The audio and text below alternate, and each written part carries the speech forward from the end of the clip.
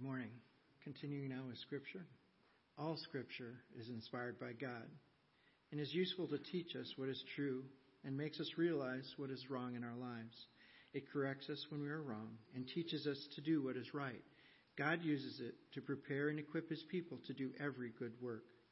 With this in mind, please turn to your Bibles. We'll be reading from two passages, Matthew 28, 18 through 20, and also 1 Peter 3, 15 through 16. Or you can follow along behind me on the screen. Matthew 28. Then Jesus came to them and said, "All authority in heaven and on earth has been given to me. Therefore, go and make disciples of all nations, baptizing them in the name of the Father and the Son and the Holy Spirit, and teaching them to obey everything I have commanded you. And surely I am with you always, to the very end of the age." And then continuing with 1 Peter 3, 15 through 16. But in your hearts, revere Christ as Lord. Always be prepared to give an answer to everyone who asks you to give the reason for the hope that you have.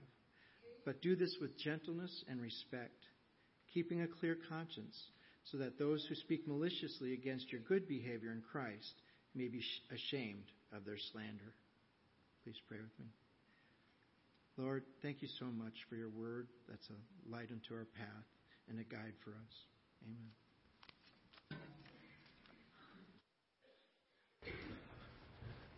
Well, good morning. Today we are continuing the sermon series we kicked off back in January entitled 2020 Vision. And one of the main premises behind the sermon series is this idea that we are going to look at God's priorities. What are the things that God values the most? And then we are to adjust our priorities in light of His. What are the things that God would have us focus on? What does He want us to see most clearly? And why are those things so important to Him? So far, we began by looking at our chief end, our main goal in life. We are created in God's image for relationship with Him. And the Bible tells that our chief purpose for being created is to bring Him glory. To bring Him glory and honor in everything that we do and everything we say and think. All that we are and have is given to us to bring God glory. We also looked in Matthew 22 in a story where Jesus is asked a question. What is the greatest commandment? And Jesus responds by saying, love the Lord your God with all your heart, soul, strength, and mind. And then last week we looked at the parable of the Good Samaritan, and we were challenged to love our neighbors as ourselves and to love others by meeting the need of any person at any time, at any cost. Well, today we're looking at Jesus' last words that He spoke on earth before He ascended into heaven. They're found in Matthew 28, which was just read, and it's often called the Great Commission. And if we want to know what God wants us to focus on while we walk this earth, that's a really good place to start. Now, when most people hear the word evangelism, because that's kind of what that passage is talking about, right? Go into the world. Share the good news of Jesus. Make disciples. Baptize them. Teach them to obey what I've commanded. It's about evangelism, about sharing our faith. When we hear the word evangelism, we often think of, there's a sense of maybe inadequacy or guilt. I should do it more or pressure. And we begin to think of questions like this. What if I offend them? It might harm my relationship with them. What if somebody thinks I'm pushy? What if they ask a question I don't have the answer to? I'll look silly or stupid. What if they think I'm naive or gullible or out of touch or bigoted or intolerant? What if? We begin to ask these questions and it's easy just not to do it. Now, in the New Testament, there's a list of spiritual gifts. And spiritual gifts are gifts that are given to us when we come to faith in Christ. There are all sorts of gifts, and the gifts are given to us to build up the church, to help others, and to advance the kingdom of God. And evangelism is one of those spiritual gifts. People with the gift of evangelism, it's a joy for them. They're wired to do this, and they seem to have more success when they share their faith. Maybe you've known somebody like that. Maybe that describes you. But most of us, we don't have this spiritual gift of evangelism. It's one of the rarer ones. Maybe we have the gift of helps or prayer or mercy or giving or leadership or teaching. Those gifts are more common. So we're off the hook then, right? If we don't have that gift, I mean, how can God expect us to operate out of an area in an area where we don't have the gifting. But listen again to the passage that was just read. All authority in heaven and earth have been given to me. Therefore, go and make disciples of all nations, baptize them in the Father, Son, and Holy Spirit. Teach them to obey everything I've commanded. Doesn't seem like we're off the hook. Or from 1 Peter, always be prepared to give an answer to everyone who asks you for the reason for the hope that you have within you. And if that's not enough, there's another passage, John 20, where Jesus says to the disciples, peace be with you. As the Father has sent me, so I'm sending you. So these are just a few of the many scripture passages that speak of our mission and our mandate to go into the world and to share the good news of Jesus Christ and His coming kingdom with others. So this morning we're going to talk briefly about what is involved in evangelism. What are some things that are helpful for us to understand and to apply and do when we share our faith? But before we do that, let's define what does it mean to evangelize, and then briefly look at what is the hope for end result of sharing our faith. Now, the Greek word for evangelism was euangelion, and the eu means good. Okay, so for example, you go to a funeral, you hear a eulogy, right? Eulogy, good word.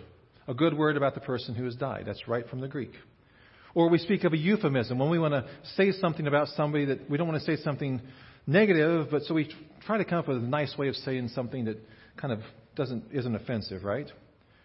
So that's the you is good. But the rest of the word, angelion, you can probably guess where this comes from. Angels, messengers. So the Greek word for evangelism it's the good message or the gospel, the good news about Jesus Christ. That's it in a nutshell. Now, it's interesting that the word evangelism is never used in the New Testament. Yes, we're told to share our faith and to go and model our faith and demonstrate faith and all that stuff, but the word evangelism is never used in the New Testament, at least not as people use it today. And so for many people, evangelism simply means telling people about Jesus and that's it. But there's more. That's just the beginning. I mean, think about it this way. You walk into the parking lot after church, and somebody approaches you and says, I'm new to the town I'm just passing through. I'm trying to find my way to Kansas City. I want to get to the World War I Museum in Kansas City. You could say, well, just get in the car and head that direction. Well, that wouldn't be really helpful, would it? You go into details. Go north to I-70, you go east for a couple of miles, and you give the directions and the exit and all that. And you make sure you have money for the tolls. You give them the information that they need to get there. And the beginning of evangelism is the information about Christ, how to meet Him and how to be with Him and be in Him. But it's more than that. It's persuading a person to be a disciple of Jesus Christ. And what is a disciple? Somebody who is a lifelong learner, a follower of Christ. Listen to again how Jesus defines it. Matthew 28. All authority in heaven and earth has been given to me. Go and make disciples of all nations. Baptize them. And then it says, teach them to obey everything I have commanded you. So a disciple is someone who has been taught to obey all that Christ commands. A disciple is not somebody who does everything perfectly and obeys at every turn, because nobody's going to do this in this life. It's a growth process. But a disciple is somebody who has made the commitment, whatever Jesus says, whatever He commands, whatever He values, I commit myself in advance that I'm going to try to grow in that and to do the same and to value the same and to be the same sort of person. Evangelism is the end goal is to convince somebody to be that kind of follower of Jesus Christ. So now that we've defined it and looked at the end goal, how do we do this? Where do we begin with sharing our faith? Well, if you're trying to convince somebody to try something that you are sure is the real deal, where do you begin? You can point them to a website. You can give them brochures. But most generally, you're going to begin with your personal experience, right? You're going to begin with your personal experience. When Nancy and I were living in Chicago in seminary, We didn't have a lot of money. We were trying to make our way through, and we're really tight with money. We wouldn't get out with no debt. That was our goal. So we watched our pennies very, very closely. But we wanted to make sure that we experienced Chicago. So a handful of times a year, we would choose to go to an ethnic restaurant. Let's do something different. I grew up in rural Kansas. You grew up in rural Minnesota. Let's try something different. So we would pick out a different ethnic food, and we would go there, a hole in the wall, someplace that we could afford, and we'd try it. And every once in a while, we'd find a place that we really, really liked, and we'd want to go back. And probably one of our favorite places was a place called Reese's, an Iranian restaurant a couple miles north from where we were living in an area called Andersonville. It used to be a Swedish area, now there's a lot of Iranians. So it's turning over. And we liked it so much that when I go back to Chicago for pastors' meetings, I typically on our free night will try to convince some pastors to go there with me. Because I want them to experience the ambiance and the food and the neighborhood and the service. It's just a really fun place. I begin with my own experience, and then I give them the chance to experience it for themselves. That's what evangelism is. We are to begin with our personal experience and then invite others to try Jesus for themselves. Now, that stands to reason that we need to have an experience with Jesus. And it needs to be something live and vibrant, and we need to have something to share with them. But we begin by saying, this is what I've experienced with Christ. And I want you to come and check it out too. We see this same thing happening in John chapter 1. A perfect example of this in John chapter 1. I'm going to read a passage to you, just a few verses. The next day, John, this is John the Baptist, was there again with two of his disciples. So there's two guys who've been following John the Baptist. He was a rabbi. They wanted to learn from him. They wanted to get closer to God, so they're following this guy and trying to follow his teachings. And when John the Baptist saw Jesus passing by, he said, "Look, the Lamb of God." When the two disciples of John the Baptist heard him say this, they followed Jesus. So they stopped following John the Baptist. They start following Jesus. And turning around, Jesus saw them following and asked, "What do you want?" They said, "Rabbi," which means teacher, "where are you staying?" In other words, "Can we come with you?" And Jesus says, "Come, and you will see." And then it says they went and saw where he was staying, and they spent the day with him. It was about 4 p.m. And then Andrew, Simon Peter's brother, was one of the disciples. One of the guys who'd been following John the Baptist, now he's following Jesus. Andrew heard what John had said and who Jesus was. And the first thing Andrew did the next day was to find his brother Simon and tell him, "We have found the Messiah." And he brought him to Jesus. So John experiences Jesus just for a few hours. And he's convinced this is what we've been looking for. And he immediately goes to his brother and says, "You come and check this out. I think I've found what we've been looking for." What have you been looking for? That's Jesus' first words of his public ministry here in John 1. And it's a great question. It's a question that was good enough for Jesus to use with people who are spiritually looking. It'd be a great question for us to use too. Because we're all looking for something in life. We're looking for love or purpose or meaning or security or adventure or freedom or maybe another chance to get it right. What are you looking for? And so Jesus asked Andrew and the other disciple, "What are you looking for?" They don't know how to answer. Jesus says, "Where are you staying?" He says, "Come and see." And Simon's response is the very next day, "Brother, you've got to come check Jesus out. I think he's the one we've been looking for." So you begin with your own experience, and then you invite others to try Jesus for themselves. Next, let's take a look again back at Matthew 28. Jesus begins by saying the Great Commission, "All authority in heaven and earth has been given to me." So what is Jesus doing here? Is he kind of establishing himself? I've done it. I've completed my mission on earth. I've been rewarded with all authority and all power. Is he kind of saying, "Do you know who I am?" He's letting the disciples and us by extension know that we have the full backing of his power and authority as we go. The Apostle Paul put it this way in Romans 8. If God be for us, If God be with us, who can be against us? And Jesus bookends the Great Commission by saying it again very clearly so we don't miss it. And surely I'm with you always to the very end of the age. So a part of sharing our faith effectively is going with the assurance that Jesus is with you in power and authority. You don't have to do this by yourself. He's with you in power and authority. I want to make a suggestion. Picture Jesus with you as you go to share your faith. I mean, you know intellectually, yeah, He's with me through His Holy Spirit. But picture Him with you, standing next to you, sitting next to you as you share your faith. He'll have your back. He'll encourage you. He'll help you. That is the reality of what happens when you share your faith. He is really with you.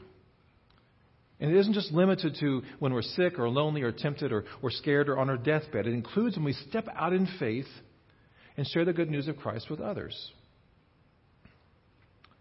There's another promise that Jesus makes regarding sharing our faith. It's in Luke chapter 12, and Jesus is again speaking to His disciples. He says, when you are brought before synagogues and rulers and authorities, do not worry about how you will defend yourselves or what you'll say, for the Holy Spirit will teach you at that time what you should say. So again, primary in our sharing our faith is depending upon the Holy Spirit to lead us. I mean, the Holy Spirit, Jesus sent the Holy Spirit to be with us, to guide us, to direct us, to bring Scriptures to mind, to comfort us, to give us confidence and power and clarity, to help us to rely upon God's strength and wisdom and not our own. And we must believe that the Holy Spirit is working in the lives of the people whom we come in contact with, that He knows their needs. He knows what they're looking for. And so we depend upon the Holy Spirit to guide us in those conversations. So another suggestion. Before you go into a meeting or have a lunch with a friend or go to a family reunion or you go onto an airplane or you go into a gym or a stadium and sit on the bleachers, ask the Holy Spirit to give you a good connection with people. Ask the Holy Spirit to guide the conversation, to give you the words and the insight, to connect with people and to share your faith naturally and authentically. My experience has been when I do this consistently, opportunities come. And there is nothing more fulfilling than having a conversation with another person about the things in life that truly matter. Life eternal, meaning, purpose, redemption, forgiveness, hope, peace, and joy, even in the midst of difficulties. Next, let's take a look at 1 Peter again, where Peter writes, always be prepared to give an answer to everyone who asks you to give the reason for the hope that you have, and do this with gentleness and respect. So relying on the Holy Spirit and knowing that Jesus is with us is primary in sharing our faith. But it's not an excuse not to do our homework. Peter urges us to know why we believe, what we believe, and to be able to clearly and compellingly tell others about our faith. You know, the biggest barrier that we might have when it comes to sharing our faith in the Western world is feeling inadequate to answer hard questions about our faith. And there are hard questions. Certainly there are. Problem of evil, suffering, so on and so forth. But there are so many, many good, reasonable reasons, powerful reasons to believe in the God of the Bible and in His Son, Jesus Christ. Reasons from science and philosophy and logic and experience and nature and yes, certainly from the Scriptures. And we have the responsibility to be able to answer to the best of our ability and to give the reason for the hope that we have and to do it with gentleness and with respect. Now, this does not mean that we don't share our faith until we have all or most of the answers. One, we will never have all of the answers. And two, if we wait, we'll miss countless opportunities. Andrew did not wait. He met Jesus, was with Him for a few hours. The very next day, he tells his brother about Jesus and brings him to him. He didn't have all the answers, but he had a passion for Jesus, and he had passion for his brother. And he had an urgency. And the result was Simon, who came to be known as Peter, came to follow Jesus. And eventually, Peter was used of God to bring thousands of people to faith in Jesus Christ. Finally, all this will not honor God and will not reflect God's heart unless we take the following perspective. We need to see others and to love others as God does. You see, Jesus loved people. Even when he's frustrated with the disciples, or angry with people, or disappointed with people, he loves them. When Jesus saw the huge crowds gathered around him, it says that his heart was filled with compassion. His heart was heavy because it says they were like sheep without a shepherd. They had nothing to guide them in life. They were struggling to find purpose. They hadn't found what they were looking for. And Jesus didn't condemn. He didn't condescend. He loves and he shows compassion. And compassion literally means you feel for somebody. You see them in pain. You see them make a mistake. You see their broken life and you feel for them. And it's even more than that. You feel with them. You feel their pain. You don't see them as the enemy or as a fool or as somebody getting what they deserve or a project or a duty. You see them as somebody created in God's image whom God deeply loves, whom Jesus gave his life for. And you understand that for God's grace, there go you. And because God loves all people, as a follower of Christ, we are to love all people. And because of love and out of love and in the power of the Holy Spirit, prepared to give answers for the reason for our hope and our faith, we are to simply and faithfully share what we ourselves have found and experienced in Jesus Christ. The good news of forgiveness, of unconditional love, of new life, of redemption, of life eternal. So what does God want us to focus on? What does God value? It's this. It's people. It's people finding what we ourselves have already found. Bringing the good news of Christ to all people at all times and anywhere. Let's pray. Father, we are so grateful that you are God who loves us and has reached out to us through your Son, Jesus Christ. Lord, we pray for your Spirit to fill us and to guide us. Lord, that we would have opportunity to share our faith simply and humbly with gentleness and respect with the people that you bring into our lives. Father, we want to value the things that you value, and we know without a doubt that you value people and that you want people to come to know you and find what they are looking for in life and find that in Jesus Christ. So, Father, guide us and direct us, fill us, help us to have your perspective, to value the things you value, to have your priorities. And we commit ourselves to doing this, Lord, as we have opportunity through your Spirit. In Jesus' name, amen.